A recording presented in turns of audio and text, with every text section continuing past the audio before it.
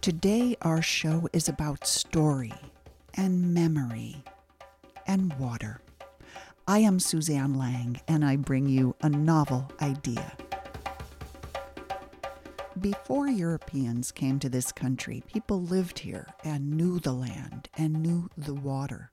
They told stories, had ceremonies, and had families. They were displaced and adapted to new place, but they were even further marginalized by many things, including agriculture and commerce. Our guests today guide us through their own transformations of identity, personal identity, identity with family, and with place, and in this, call us to look at the same. In just a moment, we'll talk with author Greg Sarris on his book, Becoming Story. Later in the show, we'll visit with Julene Bair and her book, The Ogallala Road, a story of love, family, and fight to keep the Great Plains from running dry. Like Sarris, Julene plows the territory of her native place, the high plains of western Kansas, and engages in a process of awakenings. So stay with us for that conversation. It's thought-provoking and a satisfying story.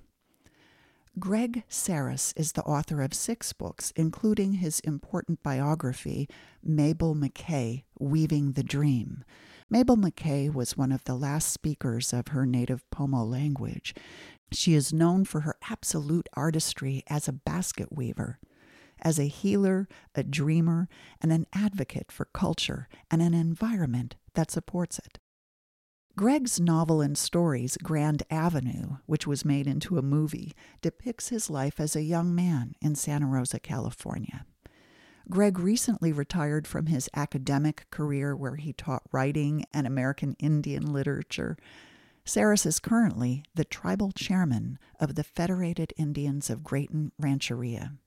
Greg Sarris brings us his latest book, Becoming Story, a journey among seasons, places, trees, and ancestors. Our conversation together was a first post-COVID in-person interview for us both. Let's listen.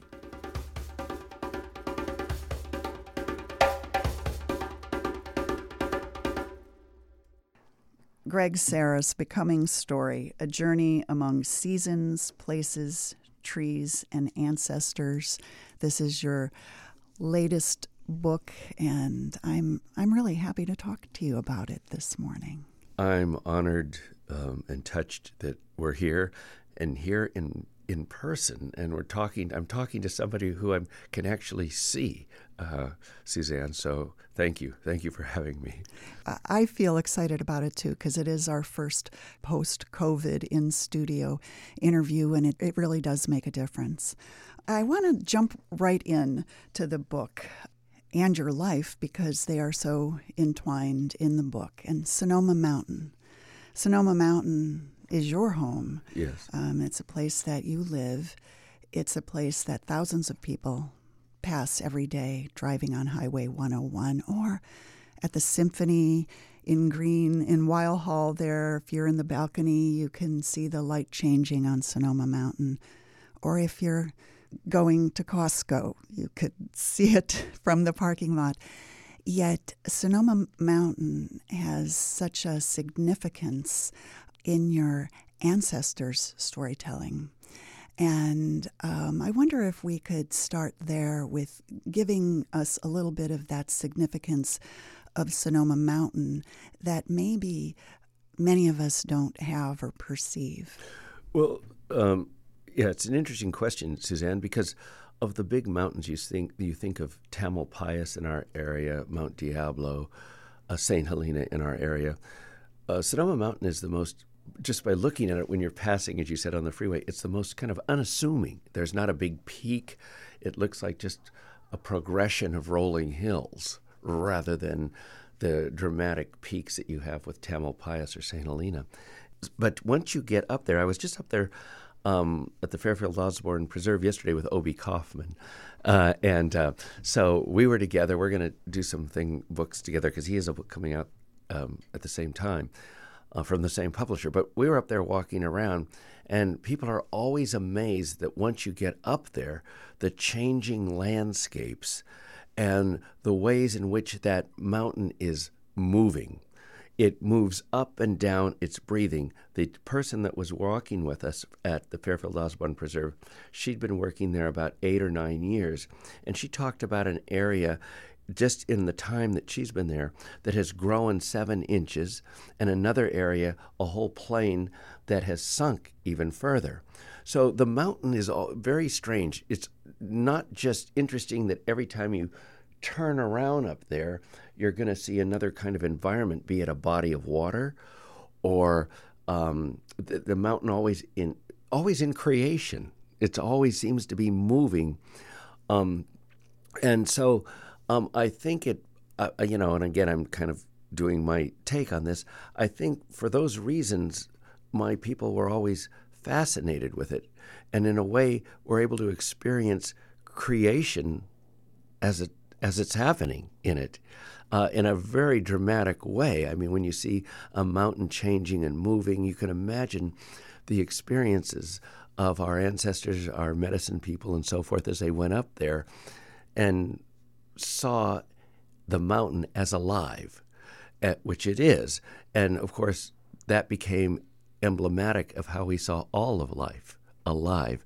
And so it makes sense to me that our creation stories, so many of them took place up there. That's where Coyote, was married to Frog Woman, and they had their 2 children, and that's where, as a consequence of his crazy actions, he created the people and all the animals and all kinds of other things. So I ended up living there, sort of when I moved back here. I was lucky to find a home up there. But it's a fascinating place. And so I think it's a trickster in and of itself, because it looks as again, as I just said, a progression of just kind of rolling hills. But when you get up there, it's easy to get lost, see one kind of environment. The other thing that happens up there is there's spots all over the mountain that are full of water, so that when it rains, and let us hope that it rains more, there would be geysers coming up, actually water that shoots up. And I remember when I first moved up there, I was driving down the road right near my house there, water was shooting up, and I first thought, oh my gosh, who would have a water main way out here? But it was the earth just spewing up from those underground geysers. Amazing. Amazing. There are a few things I want to follow up with you on that. First of all, it's great to hear you're doing something with Obi Kaufman. We've talked to him before, and I think that as you're doing with your writing, he's also doing with bringing together the natural world, our own perception of it, and art and literature, and just having it be part of a whole, not segmented into this and that. As we walked Sonoma Mountain yesterday, Suzanne, that's all we talked about. We talked about the need to tell stories in art, that lifts us and reconnects us at the same time. And if nothing else in these hard times, we need stories about connection and a reminder of the beauty of this earth, and be it his wonderful etchings and paintings, and hopefully my stories.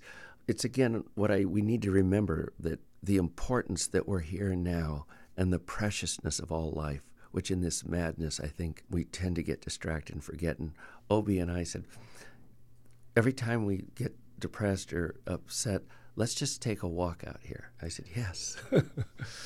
And I think that a lot of people have been doing that during this whole pandemic, of having this need to be reaffirmed in a way, to find our feet on the ground. Yes. Because we've experienced so much anxiety. Things are happening that we could never have imagined happening.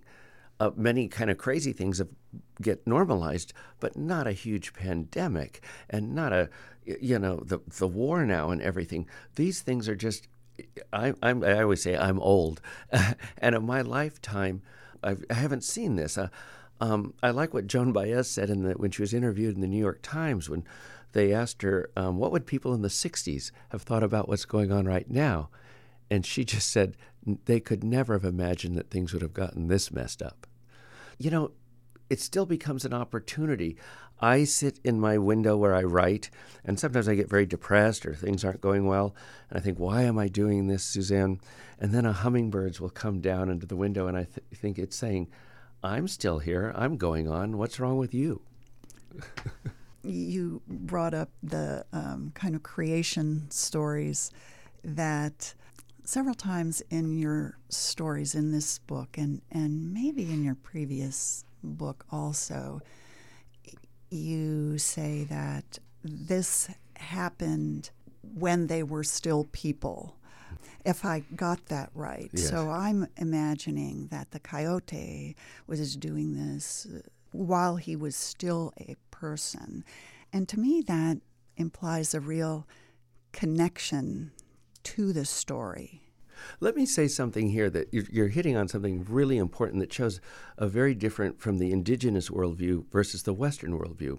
Because the Western worldview, we have the great chain of being where, God is on top and then man and, of course, woman below man and all the way down to the bugs, right? Well, we're the reverse because everything was people.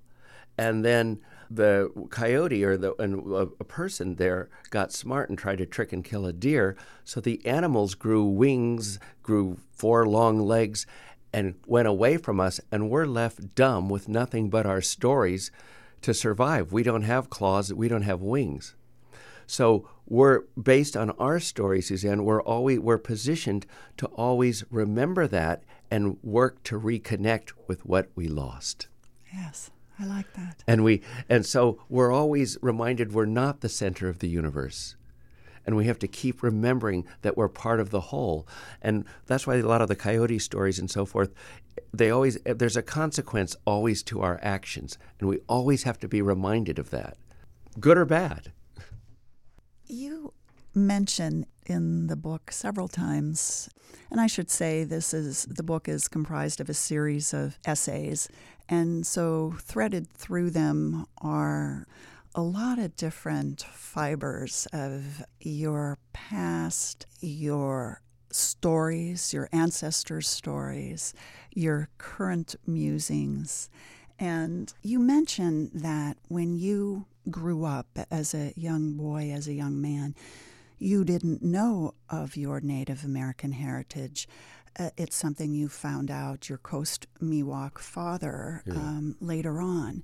And so I can't help but to think that you have been, for these many years, and even then moving back to Sonoma County, in this process of reassemblage or assemblage of who you are. And I think that comes out in the stories, even your sometimes questioning, even moving back there, moving to the mountain. And so, I mean, that's a monumental thing to find out that these people you grew up with, you didn't even know you were related to them. And so can you talk a little bit about that? Yeah, it's ironic and weird and strange. And again, let me just say, somebody came up very angry at me at the gym the other night and said, I know all about you. You're only actually a quarter Indian. How could you open a casino? You have to be a full Indian to open a casino. Well, of course, they don't know the history of California Indians at all. My father was half Indian, half Filipino, and my mother was a Jewish, German Jew. And I was adopted and raised Catholic.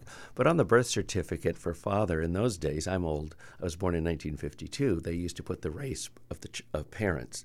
And for father, it just said unknown, non-white.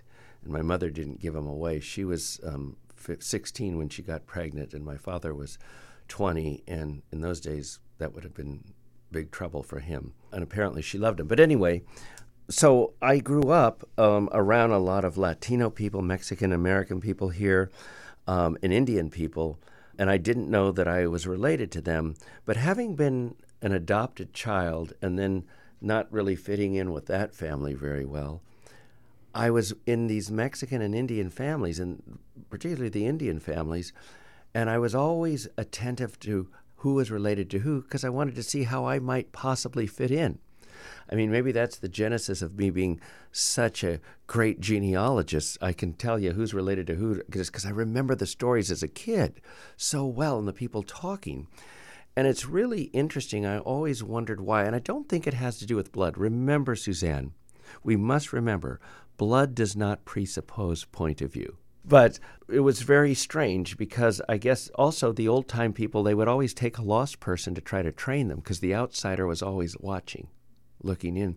And I remember the older people always taking me aside and telling me stories, even trying to teach me kind of bad medicine and things that I could do, right? They knew that I was perhaps needy and they could use my neediness. I'm not sure.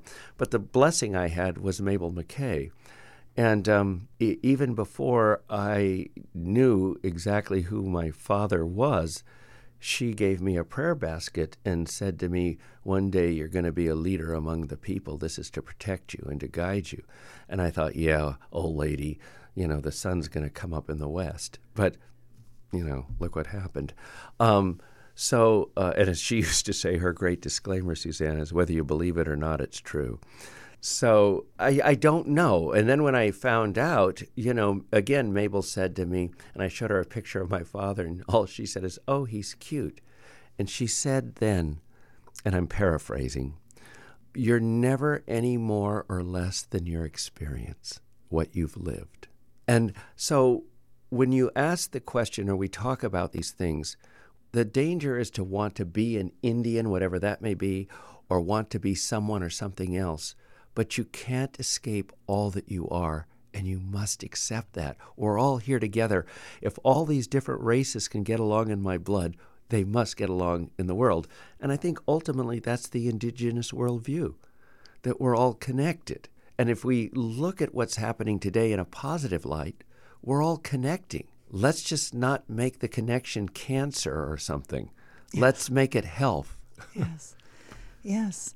Health and peace. Yes. Yes, yes. The book, I felt it was a very personal book for you, the writer, but also for me, the reader, just almost for the reasons you just said. I've called this place home for almost 40 years, and there's not a day I don't walk out of my house and just wonder at the rolling hills, whether they're brown or green, and their burliness. I live on the border of Marin and Sonoma County, and so the Tamaulipas Bay area is where I call home.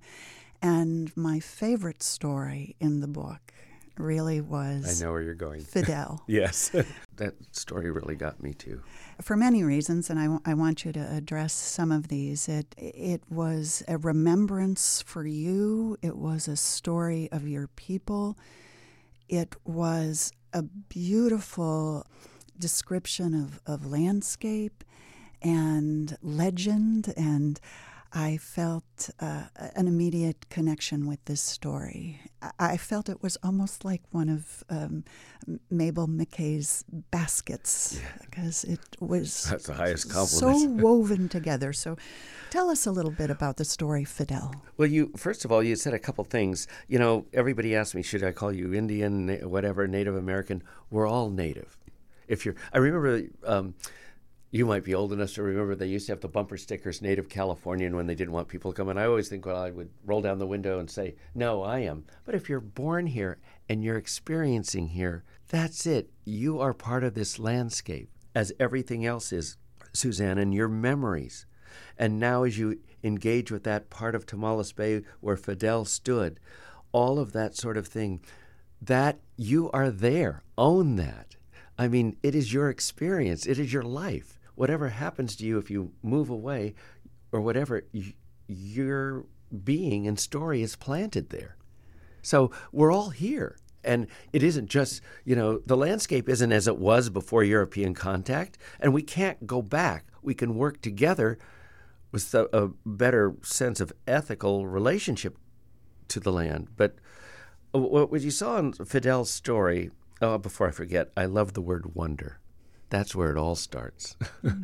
So go out there and wonder. And all of the good stories remind us of what the poet E. E. Cummings said, the better answer asks another question, the bigger question. And it's wonder. But Fidel, what I really thought about that and the grasslands there is his memory. He's about to be hung. He's going to be killed. He in an act of revenge for his wife being raped by the colonizing faction or group, he murdered a man in revenge, and they were going to obviously capture him. And instead of running, he went to what he remembered was his most beautiful, because as he left his life, he wanted to remember that, which was both that relationship to his wife and her dress going over that grass and the grasslands. And the story shows so much. It's about the relationship to the land. I suppose that any of us, if we have a choice or the opportunity in minutes, hours, or whatever, to remember what's most important, it's going to be people, but place and images. And for the indigenous man, such as Fidel, he was connected to the land. And so he knew the grass, and he knew where he could be easily hunted. He knew they were going to catch him. And I'm sure there's a combination of sadness about his wife and all of this. But he was going to go with a story, a memory of beauty, and let it end there. I thought, what can you say? When I was reading that story, I felt like I knew the place he was standing. Yeah. I felt like I'd been there. I knew that place. Yeah. And then at the end of that story, he says to you,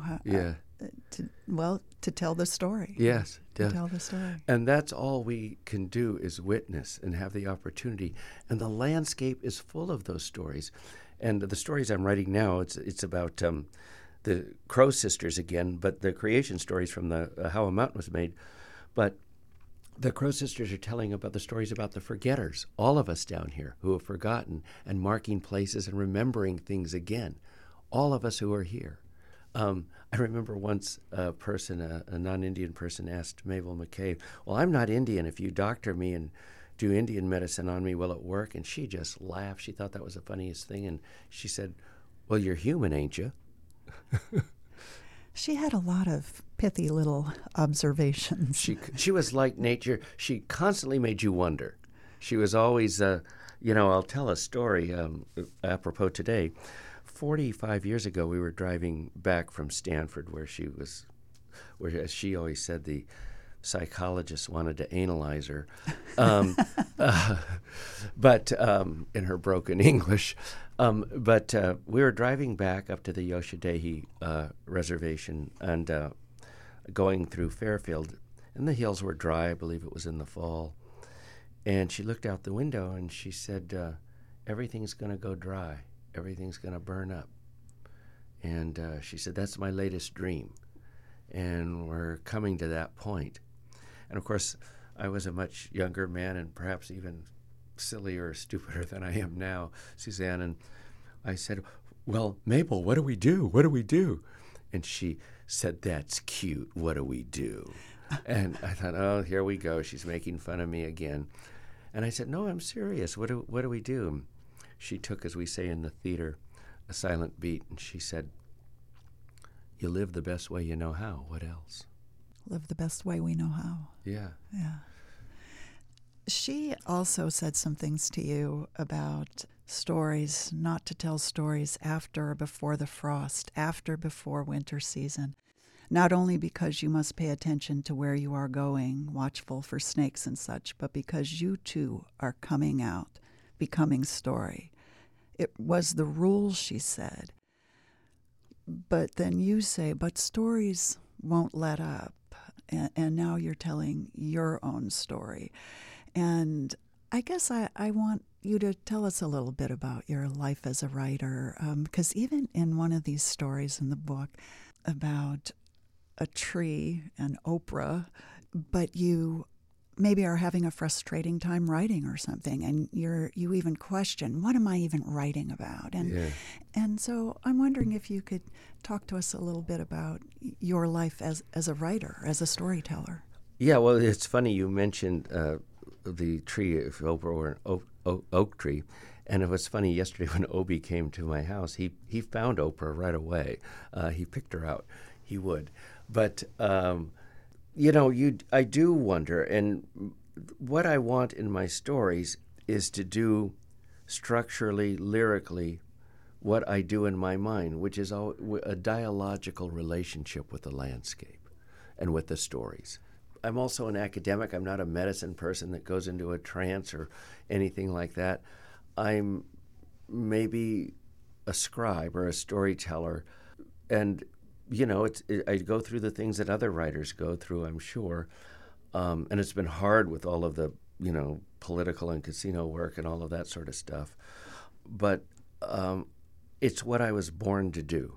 I think if I claim my experience as a child and those things that I went through and those things I heard, I'm able to offer something, as small as it may be, to the next generations, and to remember, to mark the place. It's so touching that you're in Tamales Bay, and when you go near where Fidel was, that becomes now part of your memory.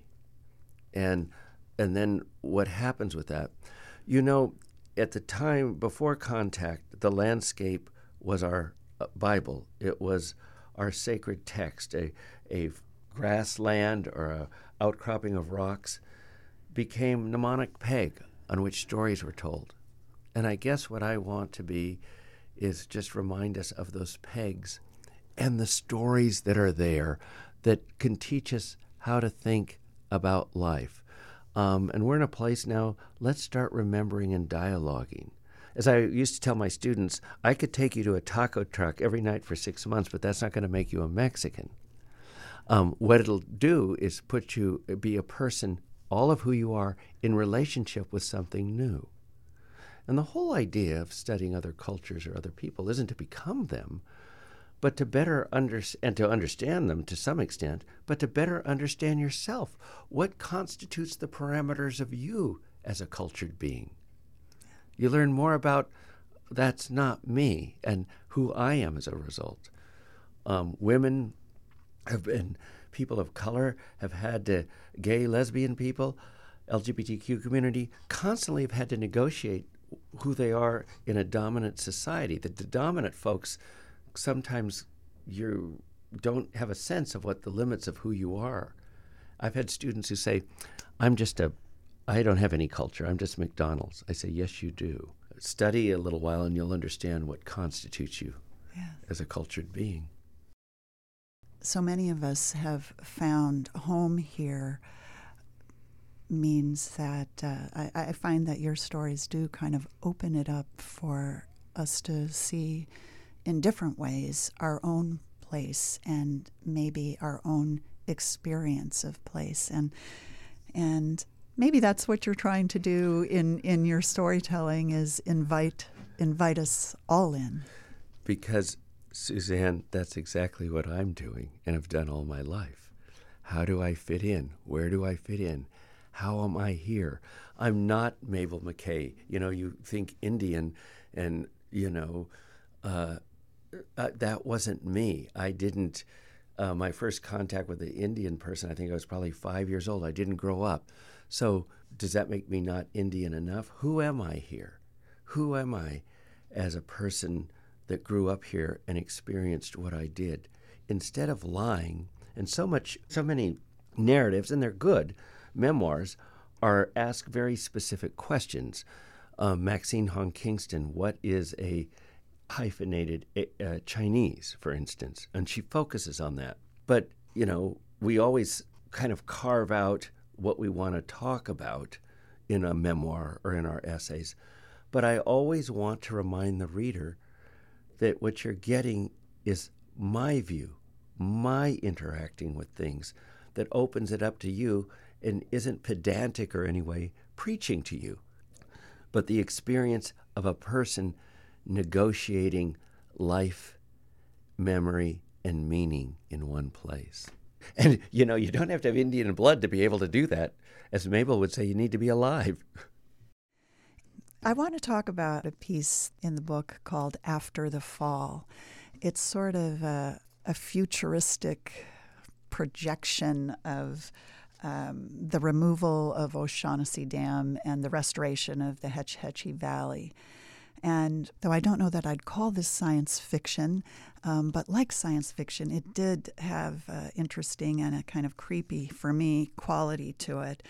And so I want to talk about that in the terms of this story, and you're kind of futuring it out all the way to your grandson, but also the reality of what do these kind of restoration efforts that we try to undertake, what do they really do? Well, it's interesting. The LA Times asked me to do this, and I think that word count, it was the largest story even to date that they've published, because and I was sure they were going to cut part of it out. But it was a wonderful assignment. They asked me to imagine past, present, and future. And I'd like to take sometime maybe and expand that idea. Everybody's writing science fiction today, or cli-fi as they call it. But so much of it is still Western thinking. I mean, it's what people are still behaving in the future just like they're behaving now. And I think that, Suzanne, if we are going to survive, or who's ever left, my sense is that as they survive, they're going to have to become like indigenous people and understand that they need the birds and the animals and the trees to talk back to them. Where do I get food? I'm praying to you, you're alive. So I think that if we're going to make it, and there is a future and so forth, no matter how that comes down, it's going to be a recognition that things have to go back to a profound respect where we realize the consequences of our arrogance and don't repeat it. I mean, I think we're going to be forced in it. We might be hungry, and, pretty soon we're going to realize that the rain is a spirit and a person. We're going to start praying like mad, or we should, singing like mad, doing whatever we can to placate that spirit, that rain spirit. All of that's life. So I think that in that piece, After the Fall, I was, again, imagining what a place would be like. You talked about restoration, and there are a lot of efforts, but too often, and I've gotten into this with, the tribe, I'm very proud to say, has signed a precedent-setting co-management agreement with Point Reyes. And, everybody wants me to go in there and tell them to immediately get rid of the cows and tear down all the fences and have the elk go back and forth across Highway 1. We're all here now. We have to be kind of reasonable because we can't go back, as a lot of people want to fantasize. But we have to, as we were talking earlier about our personal selves, know where we are. 3/4 of my blood is an invasive species, right? And so, you want to get rid of all the invasive species and you want to do this. It's not going to happen in our lifetime. What we have to do is start negotiating with all of the life that is here now. How can we manage? Too many cows? Yes. But to immediately wipe them all out so that there could be more elk, gosh, I would love to have a vision of the savannah once again with great herds of elk and antelope that were here, pronghorn that were running here. That would be wonderful to see. But it also would mean that there'd have to be plenty of grizzly bears and mountain lions to take care of them. So I can't imagine with the folks here that we could actually live very well with that. So remember, the grizzly bear was the ruler of the land here. Again, we have to be, I wrote that story, and there's some creepiness about what's going to happen and where that's going to go. But what I really wanted to do was think about how we need to be thinking about that land when that happens. For our listeners and readers in this story, they go through great lengths to restore the ecosystem of the Hetch Hetchy Valley, but it's I think even in the story, you use the term museum. It becomes a museum in some ways, not necessarily even a reality, but a fabricated reality. And, well, that's just to the point you're saying, that when we look at restoration, we have to look at where we're at. You know, the tree that you write about up on Sonoma Mountain at your house, that it sounds like you didn't have to cut it down, but it is affected with sudden oak death, and that our landscape is continually changing through biotic means and abiotic means. I mean, that's what's happening, but we have to take that where we are now and move from there as if it is our home. Because it is our home. Isn't that? Yeah, I mean, it seems so simple and obvious if we would just accept it. I'm thinking of and I'm quoting the Irish poet Yeats, who said, "This preposterous, pragmatical pig of a world would vanish on the instant if the mind would but change its theme." And, if we could just change the theme. And again, so much of Western culture is predicated on the story. Let's just take the one about the Israelites being freed and searching the desert for a home. And we understand all of that and the reasons for that, but something very toxic happened. They felt that they were chosen and owed something by God. That enabled them to then go somewhere else and colonize or start a war somewhere else.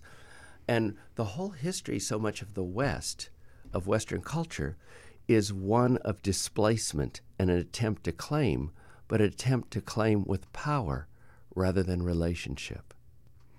And so I think it's really important that we now hear, and our whole lives are about tomorrow, what we're going to get more, or fear, or how are we going to be home? We got to dominate this one, or got to build a fence against my neighbor because I don't want their dog coming over here, or all this. We live in a world where it's constant walls. How do we create, or at least live? I can't tear down all my neighbor's walls or fences. I wouldn't even try. But how do we begin to think in terms of we rather than us, them? And when you have a world that's been predicated by a colonial kind of thinking, where you have to colonize and it becomes us, them, we're always with nature, we're never going to be home because we're always going to be afraid in our own home. Look what's going on right now. How can we trust enough? And, I can't change the world, but I can try like mad in the best moments of my life to be home, and in my writing to spread that feeling to the reader. Several things I want to follow up on. And I believe it was threaded through a couple of these stories. I'm going to paraphrase you. Violence is the lowest form of humanity, or the lowest form of living. Or war. It's the lowest show of power. Yes. So I'm really glad you raised that. And it's, as a California Indian, we always have a little bit of chip on our shoulder because from the Buffalo Bill all the way through the Westerns, everything's the Plains Indians. But part of that is because the Plains Indians had what the Europeans, the Westerners, understood, which was organized warfare. And we always tend to value others in terms of the things we value. And in this case, they were the most threatening because they gave the settlers so much trouble and seemed so fierce because they had very organized warfare. California Indians, where we're sitting right now, Suzanne, there were more people here than there was anywhere else in the New World outside the present site of Mexico City, which was the Aztec capital. More people per capita here. And speaking more, every language family found in the New World is found somewhere in California. Pomo is a Hokan language, and it's found in Oaxaca, for instance, the language family. So all the language families are people were speaking different languages. They were living so close together. We didn't have so-called there would be skirmishes where I'm sure one group would go, fight or shoot arrows at another or whatever. But mostly it was predicated on spiritual stuff, for instance, and predicated on respect.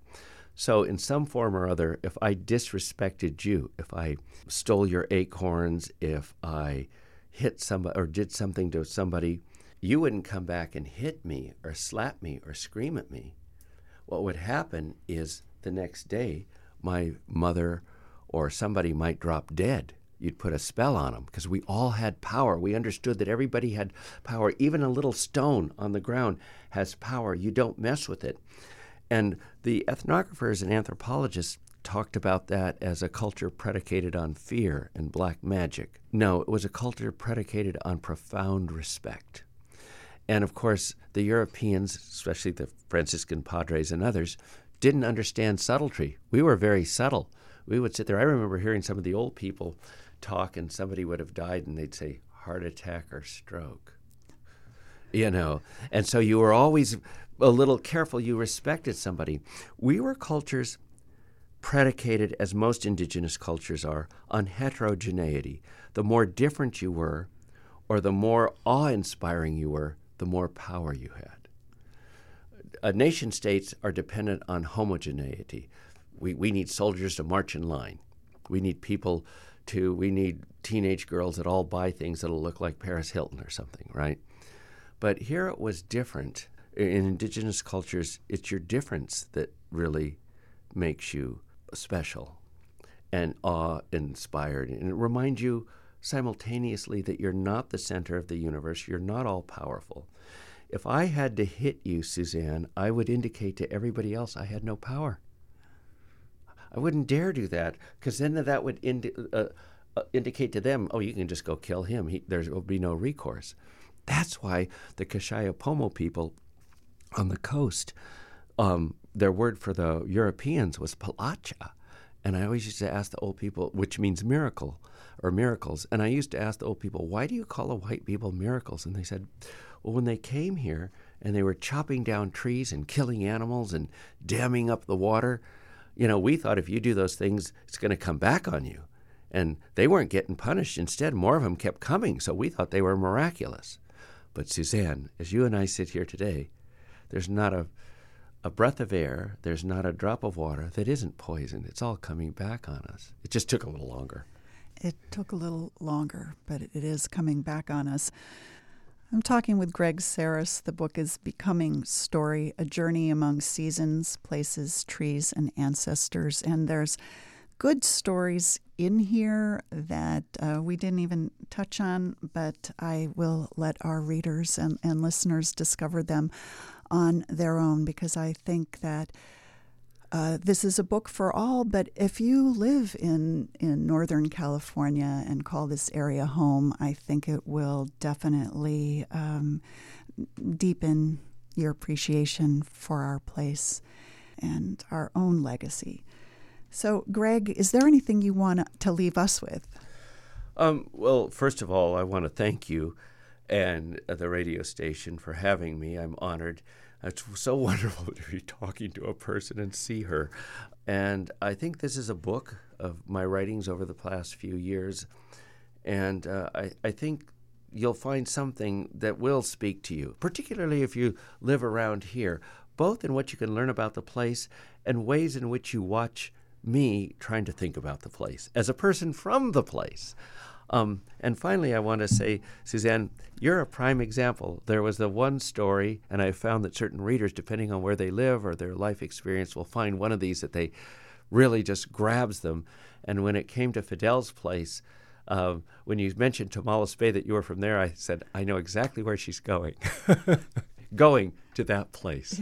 Yes. And I think there's people who live along the river will definitely, some things will resonate for them too. You talk a lot about and revisit Wohler Bridge area. Yes. And so I just think, and I guess I do want to reiterate that this is very much your story. You're puzzling through things in some cases and reflecting upon who you were, who you are, where we are. And where I might be going. And where we might be going. And so in that way, each of our experiences is unique.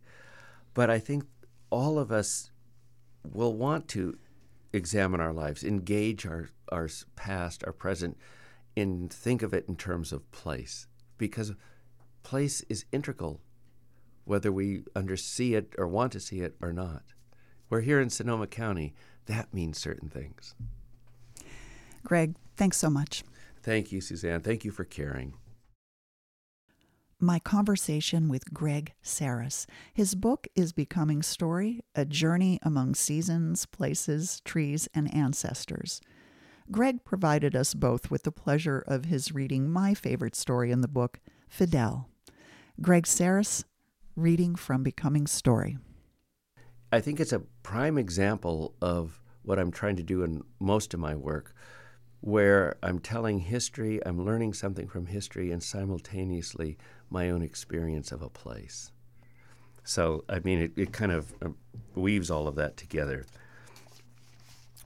3 days after the Indian, I'll call him Fidel, avenged the assault on his wife and slayed the young rancher who'd committed the horrible deed, a posse of vigilantes pursuing him found him, not near the small settlement of Marshall, but across Tamales Bay on a ridge, and not in a thicket of coyote brush and low-growing fir, where he might have hidden, but in the middle of an open grassland.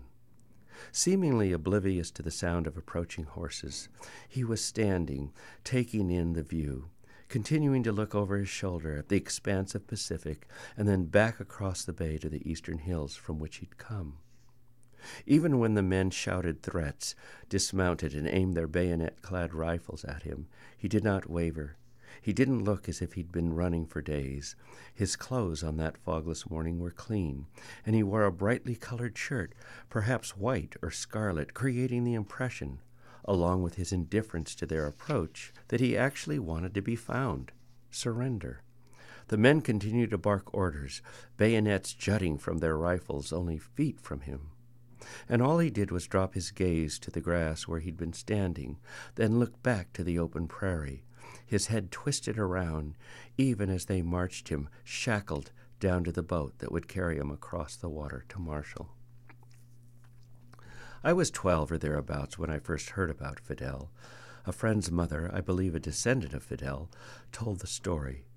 Like many Coast Miwok from Tamales Bay, my friend's mother had moved north to Santa Rosa a couple decades before, shortly after World War II, looking for work, and she often reminisced with her sisters about the old days in Marshall, sharing stories not just with each other, but for any kids who sat in her kitchen table and listened. I never liked the story. I found it moralizing, admonishing. For a while, this man Fidel had great powers, including the ability to shapeshift into a hummingbird, which would have allowed him to escape his captors. He could not use them because he had broken the tacitly understood rule that those who possess these powers should not commit murder. But after decades of dislocation and abuse, this story took place, by the way, in the late 1860s or early 1870s, to find your wife gagged and tied under the thrall of a white man and not do anything, or to get punished for seeking justice, just didn't seem fair. Hearing the tale, I probably, like others listening in, sublimated that part of the story I didn't like and focused instead on Fidel's revenge, how he survived. If you go to Marshall on a night when there is no fog, my friend's mother said, you can sometimes see on that treeless ridge along the water an enormous green light. For Coast Miwok, like all indigenous people of Central California, the landscape was nothing less than a richly layered text, a sacred book. Each ocean cove, even the smallest seemingly unassuming rock or tract of open grassland, each feature of the natural world, was a mnemonic peg on which individuals could see a story connected to other stories and thus know and find themselves home. Villages, indeed entire nations, were not only associated with particular locales, but actually named after them. Hence the tribal nation that occupied most of the territory encompassing what is now called Point Reyes National Seashore, called itself Olima, Coyote's home. A large village overlooking Drake's Bay was Pesoluma, Olivera Shell Ridge, an open grassland ridge and shoreline just north of Laird's Landing on Tamales Bay, where vigilantes found Fidel on that fogless summer morning, was called Kalaput Mal Hummingbird Coast. By the late 1860s and early 1870s, the landscape of the region had been greatly transformed. Much of the homescape trampled, unreadable. The fir forests were logged, the waterways dammed or dredged, the herds of elk and pronghorn all but gone. Overgrazing and foreign seed in the dung of the cattle and horses combined to unsettle the prairie grasslands, replacing the deep-rooted perennial bunch grasses and sedges with exotic annuals like European oatgrass. European settlement thus spelled dissettlement, and for the natives, the dissettlement was both personal and historical, psychological, and environmental. Members of the Olima Nation and of Gualan, just south of Olima, were among the first Coast Miwok to be taken into the missions, specifically into Mission Dolores in San Francisco as early as 1818. Many survivors of the missions and the subsequent Mexican Rancho period ended up on a tract of land near present-day Nicasio. When these survivors were booted out of Nicasio by Americans in the early 1860s, many went west to Tamales Bay and settled along the shore. Today, however, no known Coast Miwok trace their ancestry back to an Olima village. Most of the mission survivors originated from eastern locales, and many were the descendants of intermarriage between Spanish or Mexican settlers. Yet stories of the place persisted. Perhaps some Olima survivors had returned to, or even led others to, the region. In the old tradition, the survivors rooted themselves in the place and began to call themselves Tamales Bay Indians. I saw the green light. On one of those many trips from Santa Rosa to Marshall in the middle of the night, a dozen of us packed into a car or onto a truck bed. Didn't I see the ball of green light atop the ridge across the water? I see it, someone always said. Maybe I didn't see it and only know it in my imagination. The shape of the grassland ridge that rises above the bay was there, visible even in the dark night. And it is there today, the open prairie of Tamales Point, bordered by brush and sparse live oak, not unlike the prairie grasslands elsewhere along the seashore. I've made several trips to this place in recent years, stood in the grass and taken in the views. Tule elk have been reintroduced, but where they once roamed freely, now they are contained by fences maintained for the local dairy ranchers. More black and white Holsteins dot the peninsula's grasslands than elk. Yet always the man Fidel rises up from the grass, visible before me, bright shirt, his demeanor resolved, and I am set to wonder about him, though now it's not the green light or the drama of his last days that intrigues me, but the question regarding this place, why he stopped in the open, as if his only reason for fleeing the law was to come to this particular spot. The grasslands were always a safe haven, not only for herds of elk and pronghorn to graze and for us to hunt, but also as a refuge from the grizzlies, less visible in the forests, behind brush. Villages were always located adjacent to grasslands, and in fact, controlled burning of the grasslands kept the brush and encroaching trees in check. After European settlement, when natives were forbidden to burn, much of the grassland was taken over by coyote brush and Douglas fir. Fidel, though, wasn't hiding. What safety, then, in the open space? He could have run south from Marshall, not return northward below the bay, and run out into the narrowing peninsula between ocean and bay, where he would be trapped eventually. Did he simply want to go where he had views? Was there something in the place concerning his totem hummingbird that he had to reconcile before his death? Or was it a memory, certainly of his wife, the strength and delicacy of her fingers as she held a basket and a seed beater while collecting seed for pinole, and as she went along there, how the hem of her dress caught and lifted atop the grass stalk? Then Fidel is laughing at me, for once again, frustrated by my pondering, I follow him across the water to the hanging noose, to the scaffold on which he stands, the mob below, jeering American settlers, somber Indians in the distance, and at last I understand something. It is the grassland itself, the safety it gives memory. There is the space, yes, on which memory paints its lore. But it is in the grass, too, perennials, annuals, roots, grasses that reveal the shape of the land from time immemorial and continue to rise up there again and again.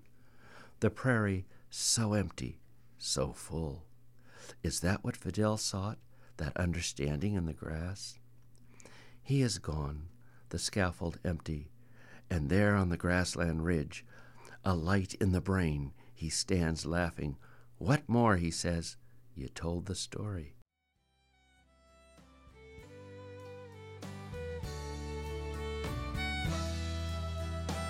Greg Sarris reading Fidel from his book Becoming Story, A Journey Among Seasons, Places, Trees, and Ancestors, published by Heyday Books. I am Suzanne Lang, and this is KRCB's A Novel Idea. Julene Bair grew up on a farm in the high plains of western Kansas, on top of the Ogallala Aquifer. She graduated from the Iowa Writers Workshop, is an NEA Fellow, has taught writing at many venues, including the University of Wyoming, the University of Iowa, and the Jackson Hole Writing Festival. We talk about her book, The Ogallala Road, a story of love, family, and the fight to keep the Great Plains from running dry. Her previous work is 1 Degree West, Reflections of a Plains Daughter. Julene is a sharp observer of what's happening in the world outside of herself and examines herself and relationships in context of place and family and water. She is an utter romantic and an utter realist. Here is our conversation.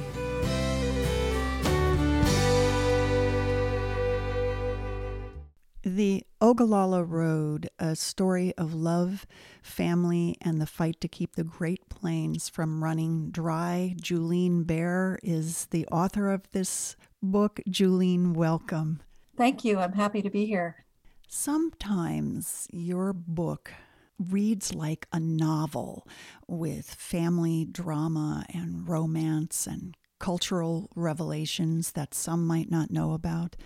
And it ultimately is a reflection on conflicts, beauty and the loss of it, being connected to the land and being a capitalist, or depleting resources and altering agricultural practices.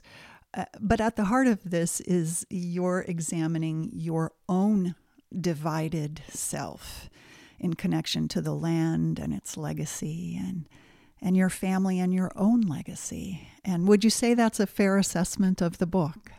Yes, I feel like you've given it a really good reading and understand it quite well. And it all starts in Kansas with water.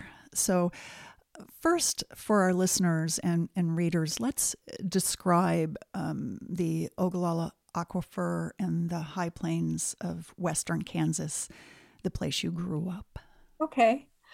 The high plains are called the high plains because they are around 4,000 feet above sea level. And they are plains, mostly flat, but there are river valleys and stream valleys. Originally, it was grasslands, short grass prairie, buffalo grass, and it hosted something like 50 to 70 million bison. That's in the entire center of the country, not necessarily just the Great Plains. I think it was really what formed me as a human being. It gave me my aesthetics, my sense of beauty. I want to be able to see far. I appreciate pastels and pastel skies and pastel grass as opposed to anything that's too intensely blue or green. The water there is, of course, what hydrated me in my childhood. It gave me life. And we were up close and personal with that water. It came to us through a windmill, which was a well drilled about 200 feet down into the Ogallala Aquifer. The aquifer underlies 174,000 square miles of the high plains, all the way from southern South Dakota to North Texas. For a long time, people were only able to access it through hand dug wells. But over time, our technology got more and more sophisticated.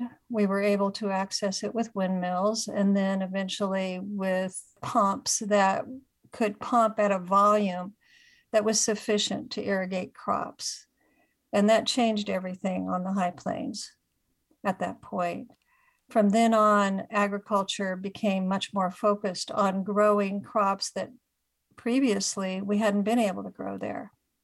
The farm I grew up on was a dryland farm. And that's, according to the historian Walter Prescott Webb, it's the art of being able to farm in a place where there's not enough water. And we were really good at it. My father was really good at it, and all the farmers there were really good at it.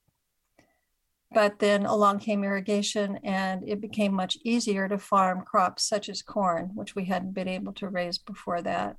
And farming became much more lucrative at that point. And I think in the book you describe that the people before us, the natives who lived in the West, they also dry farmed their cultivated crops over time too. And the Native Americans were really violently pushed from this land. Their ghosts are with you as you revisit some of the places in western Kansas, just over the Colorado border. And I wonder if you can, before we go any deeper into the aquifer, to talk a little bit about also your upbringing in western Kansas and your knowledge and understanding of the life of the people who were there before you. Well, as a child, I didn't know much about the people who lived before me. It wasn't emphasized in school. Sometimes someone would bring in arrowheads that they had collected on the prairie. My brother was very good at finding arrowheads. I never knew what tribes might have lived there before us or who had fashioned those arrowheads. I knew about Plains Indians. There was a county just north of ours called Cheyenne County, and I don't really think I ever put it two and two together and realized that it was named that because the Cheyenne Indians had been prominent there. It was only as an adult that I found my interest in the past on the land and began researching it in some depth and discovered that there had been all sorts of noteworthy events that had happened within 10, 15, 20 miles of my farm, all of them involving the Cheyenne Indians and sometimes the Sioux and other Plains tribes, but the Cheyenne were the primary tribe in that region. And there was that county, Cheyenne County, had very rugged terrain, and I was influenced by that terrain as a child. It was exciting to me to be there. And so I think that's part of why I developed that interest later in life. So I started researching what the Indian story had been in that area. And of course, everything went back to water. All of these battles and all of the sun dances and so on that had taken place had all had to be near water because that's where people had to be in order to drink or have anything for their horses to drink. So there were these springs in these areas that just bubbled up to the surface of their own accord. And that was water coming up out of the Ogallala Aquifer. And the Indians would hold their sun dances there at those places. At one point, within about, I would say probably about 30 miles of my home, back in about 1851, I think it was, or 52, a historian discovered that the Sumner expedition had visited a site that had been in that year or the year prior to that, the location of a Sundance where there had been 3,000 Cheyenne Indians. They always came together, the entire tribe, for their Sundances. So that just lit my imagination on fire to imagine that there had been 3,000 Indians that were able to be sustained by that water, for one thing, along with their 8 or 9 horses per person.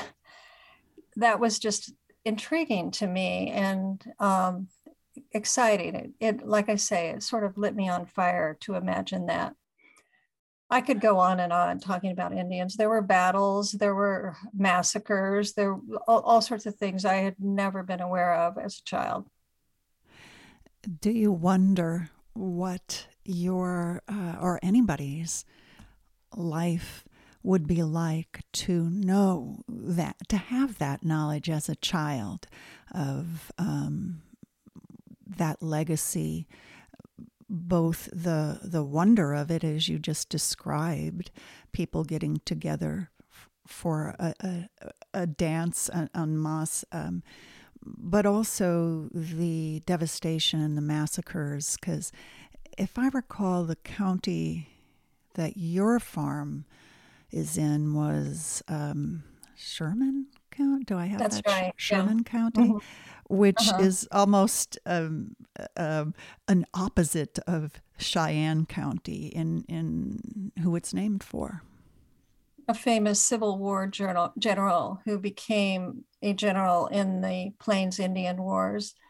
He was called Tecumseh, and that was after, and that was an Indian name, but I can't, I would have to dig that out in order to give you the details on that. But you're right, the two counties represent the history right there between the two of them and the conflict that was created because of settlement, because of the desire to settle the plains, which is what my family did. But as a child, I had a relationship with the land, which I think is just innate in children to be excited about the wildlife and the freedom of riding a horse over the plains and all of that sort of thing. I had a relationship to it that was, in my mind at least, somewhat like what the Indians' relationship must have been like.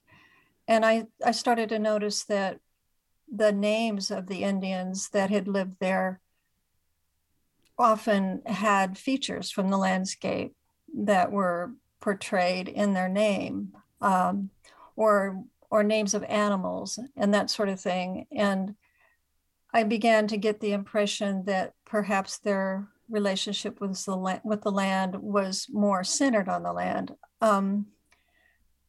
Eudora Welty mentioned once in a book that she wrote about place and writing that when people come to a place and settle, eventually they find a God there. And I think the Native Americans did do that.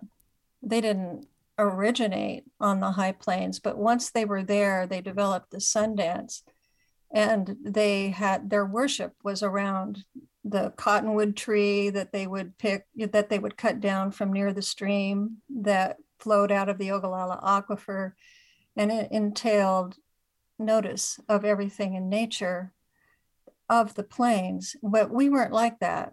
We didn't we brought our religion to the plains, and we never adapted to the plains the way the Native Americans had adapted to them. And as you alluded earlier, at a certain point, technology allowed for pumping the water differently than with your windmill that you were pumping with, and allowed a lot more water to be brought up to irrigate crops that normally couldn't be sustained. And it really changed the nature of family farming and the amount of water in the aquifer. And at one point, you did a calculation that said we pumped 139 million gallons that season, even though we irrigated more than 700 acres at that time. Half of that amount went onto our 80-acre cornfield. That was more than 4,000 gallons of water for every bushel of corn we'd harvested. And that was in itself just kind of shocking numbers to me. And this became an issue for you when you started realizing what was happening. And people who had small family farms either had to sell out or expand or invest into these, different types of operations, and changed the nature of farming in Kansas. So talk a little bit about that and that awareness, that growing awareness that you had. Okay. When I was little, I watched my dad, as I mentioned, in his farming techniques. He was a dryland farmer, and he was very careful to plant the seeds just on top of the moist soil, which was maybe 2 or possibly 3 inches deep. It was an art, like I said. But now the water was just gushing down these irrigation, these furrows. At that time, we were irrigating out of large 8-inch diameter pipes at the tops of the fields. And when I would knock those pipe gates open, I lived back home for a while. The book relates this. I went home when I was pregnant with my son and had my son there and farmed with my father for a while. And I was jokingly called a flood man. That was my job. I would go out and change the sets on the irrigation. And when I would knock those gates open, the water would gush out with such force that my hand would be thrown back, or my whole entire arm would be thrown back from the force of it. And it hit home to me how much water we were sending down those furrows. 4,000 gallons per bushel is excessive, but the average is more like 1,900 gallons per bushel. We were obviously wasting some water when we used that much water, but at any rate, 1,900 is enough. That's a lot.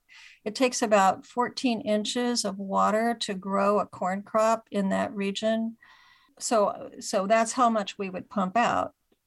What we didn't get from rainfall, let me rephrase that. It takes about 14 inches of irrigation water to raise a corn crop on the high plains. So the aquifer only recharges at the rate of about 1 inch a year. So that means that you're working at a deficit of about 13 inches, which ultimately means we're draining the aquifer. There's only about 50 years of water left in Kansas. In most regions, there's areas where the water's already gone. That's happening in parts of Kansas and in parts of North Texas and Oklahoma and parts of Nebraska. So it varies from farm to farm, but it's predicted that in 50 years, Kansas generally won't have enough water left to irrigate with.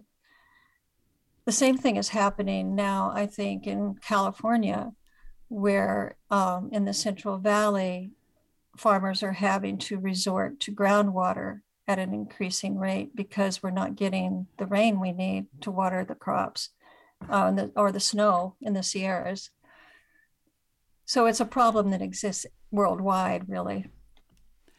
And there's also, you factor in the government subsidies that were part of this cycle of waste, I'll say, but it incentivized people like your dad to be using that water and growing that type of crop, if I understand that correctly. That's right, and that's still true. There's no differentiation between Iowa, where it rains enough to grow corn without irrigation, and Western Kansas, where it doesn't rain enough.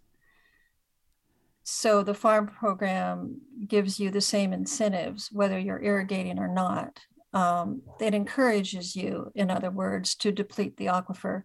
It's my contention that the farm program ought to incentivize conservation and a shift to more drought-tolerant crops.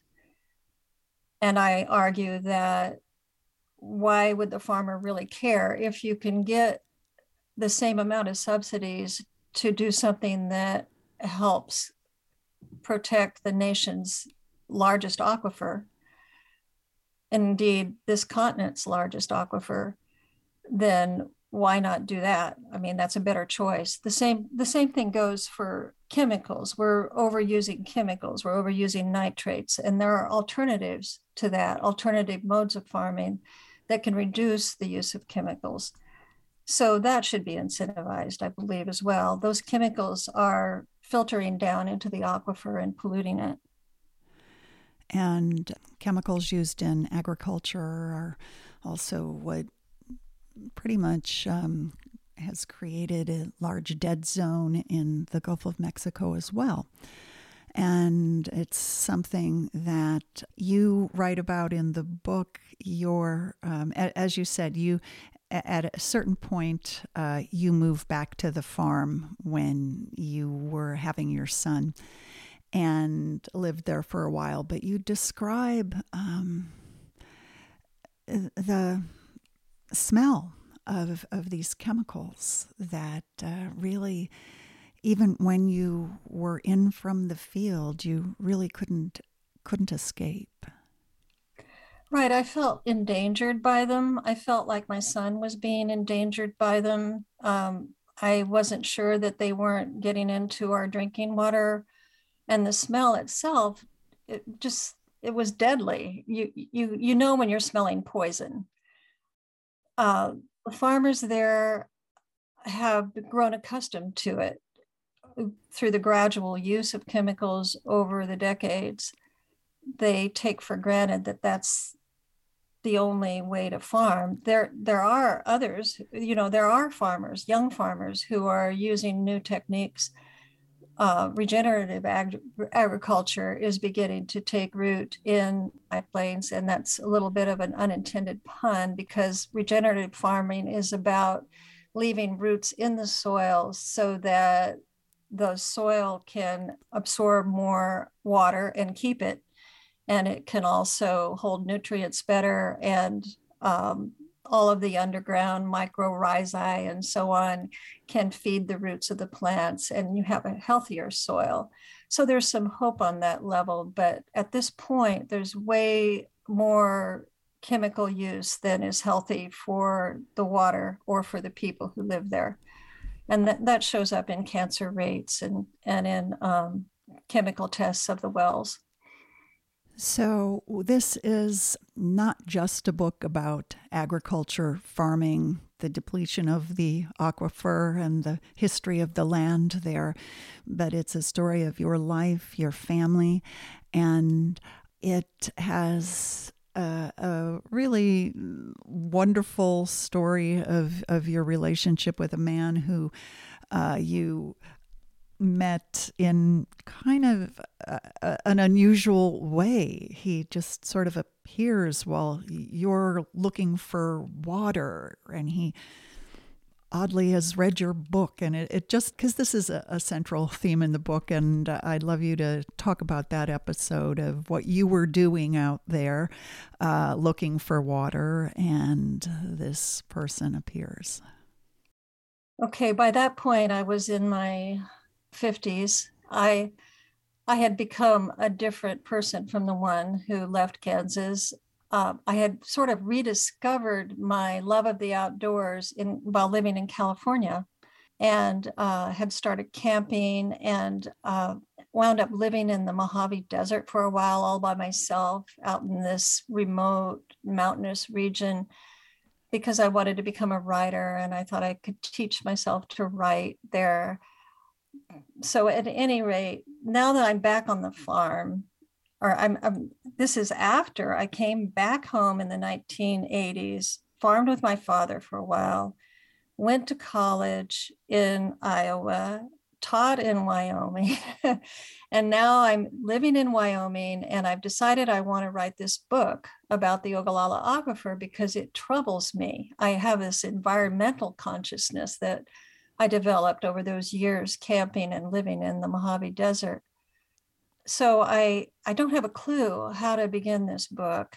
So I just do what I tend to want to do anyway, which is go out and look for water. I like to do that. I do it here, and because I'm sort of a water nut.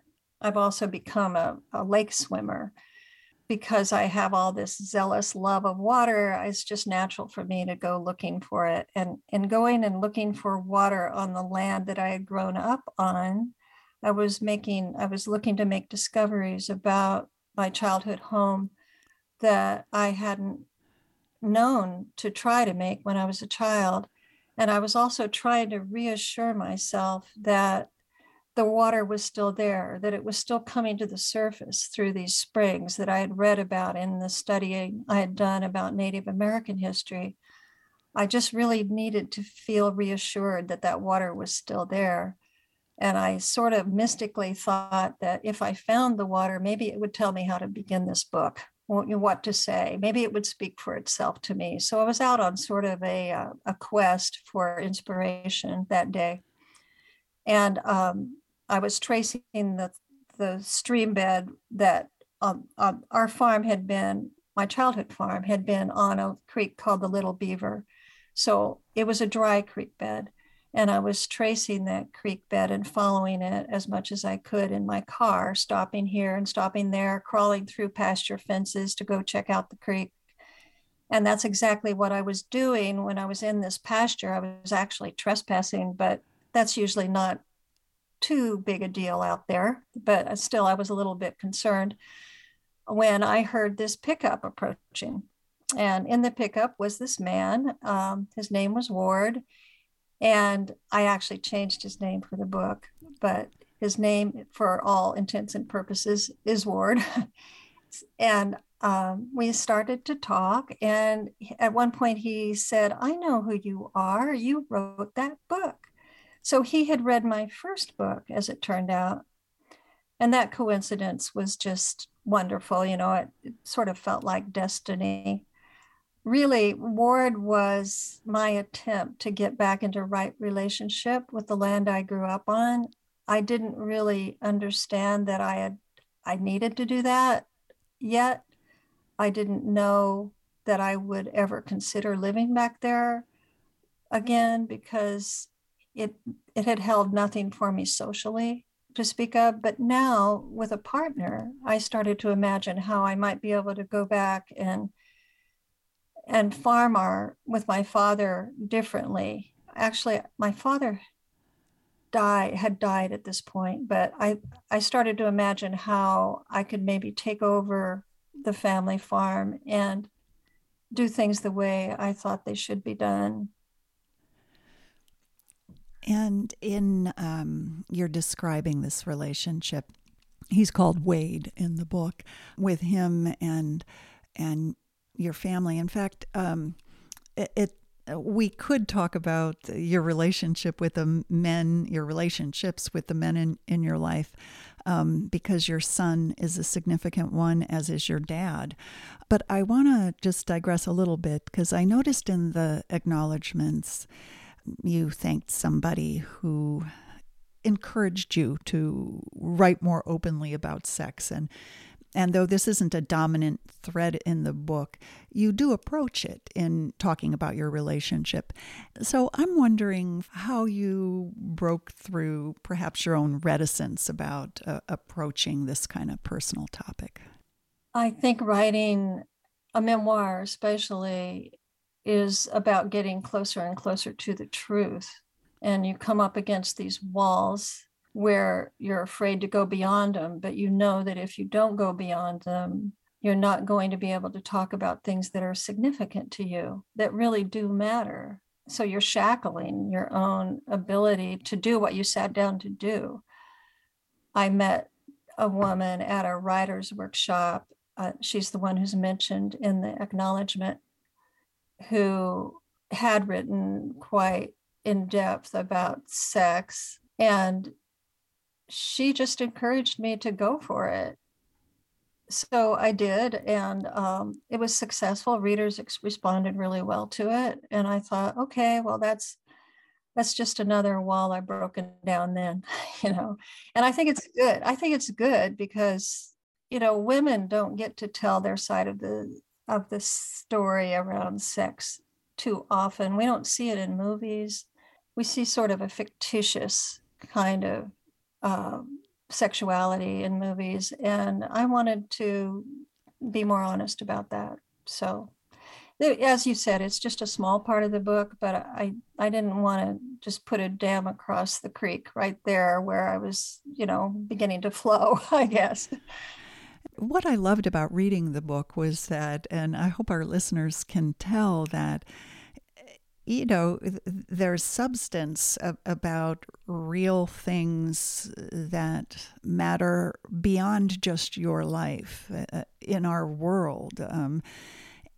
And yet you have these very personal stories that have their own arcs and drama to them too. And I think that must be the challenge of writing a book like this. I have this water in the center of my vision at all times, regardless of what thread I'm on. And that's really what ties the book together. I mean, the Native Americans are in there because of the water. I mentioned my desert life because of my fascination with dry desert versus water, desert and water. Actually, I have a couple of paragraphs I could read that might address this a little bit. Please. This was when I had just moved back to the farm and was pregnant with my son. And I had just gone swimming in my father's tailwater pit, which was this unappealing body of water, but it's all I had. And I had a tendency to just jump in to water if it's all I could find. I was going to get my swim one way or another. And he had not really approved of that. I had told him that I had swum naked in the Mojave, and that had made him a little bit angry. So it's at that point I'm riding back to town with him in his pickup, and I'm remembering my time in the desert. Closing my eyes, I pictured the sun shimmering in the leaves of the grandfather cottonwood that towered over the stockwater storage tank I'd swum in every summer afternoon when I lived at the rock house. Beside it, the windmill was probably spinning right now. Were I there, I would be standing on my pickup's hood performing my ablutions. First, I would dip my head in. My scalp burning with cold, I would shampoo my hair and rinse onto the ground using the old aluminum saucepan I kept there for the purpose. After washing, I would dive in. I loved that first thrill. Once my body had unclenched and acclimated, I would float on my back in the silken water, my arms spread, and stare up into the cottonwood's branches, where a pair of tanagers, their bodies yellow, the male's head fire orange, flitted back and forth, bringing food to the nestlings. Imprinted on my memory were the conical peaks of the Pinto Mountains, dappled in juniper. They and the craggy sandstone pinnacles of the New York Range beyond them spoke the layered language of geology. To float in that valley had been to float on the sea of time. Daily I revolved, my arms and legs extended like clock dials, at the center of everything, water and desert, the water being the desert's most profound expression of itself, the antithesis without which desert could not exist, the joy that made its barren beauty habitable. Julene Bair reading from her book, The Ogallala Road, a story of love, family, and the fight to keep the Great Plains from running dry. Thank you for reading that passage. Julene, we're running out of time, and we didn't really talk much about your dad, who was a quintessential farmer. He didn't strike me as a sentimental man. He was a practical man when it came to farming and the bottom line. He also is kind of a specter in the book, and you often reflect on things that he said as well. So our readers and listeners are going to have to find out more about that when they read the book. But is there anything you want to say about your dad? I was grateful that I was able to back there as an adult. I was about 35 years old when I went back home to have Jake. Without having done that, I never would have had that opportunity to know both of my parents as an adult. It was unifying in my sort of partitioned identity, my inner identity. I just sort of solidified by being able to be with my family, with my child there with me. It was wonderful to be able to raise him for a little while anyway, with my parents present. And I also regained or gained for the first time an acceptance of more of myself than had been accepted there in the past, because growing up as a girl, the roles had been very gendered, and I wasn't allowed to drive tractors, for instance. Later I realized that wasn't necessarily a privilege. And my brothers certainly wouldn't call it a privilege because it was hard work.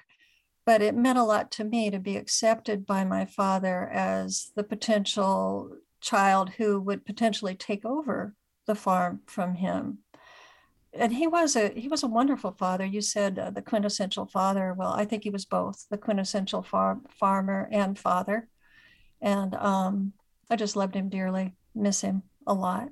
Well, you always come back to water, whether it's a mountain, lake, or pooling spring.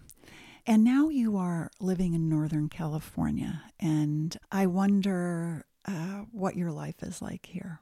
It took me a while to integrate here into the landscape, and what did it was water.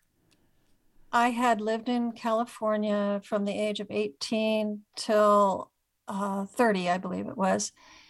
And so back then I had gone to various lakes and rivers and swum quite a bit.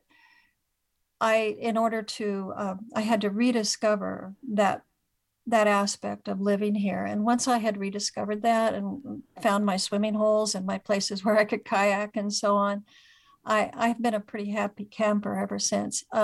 You can't complain about Sonoma County. You'd be foolish to have a problem living here. It's just beautiful, a wonderful place to live.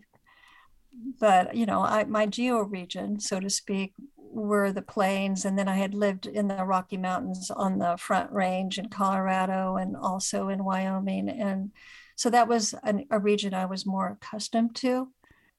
So I balked a little coming back here. It sort of felt like I was going backwards or regressing somehow by coming back to California.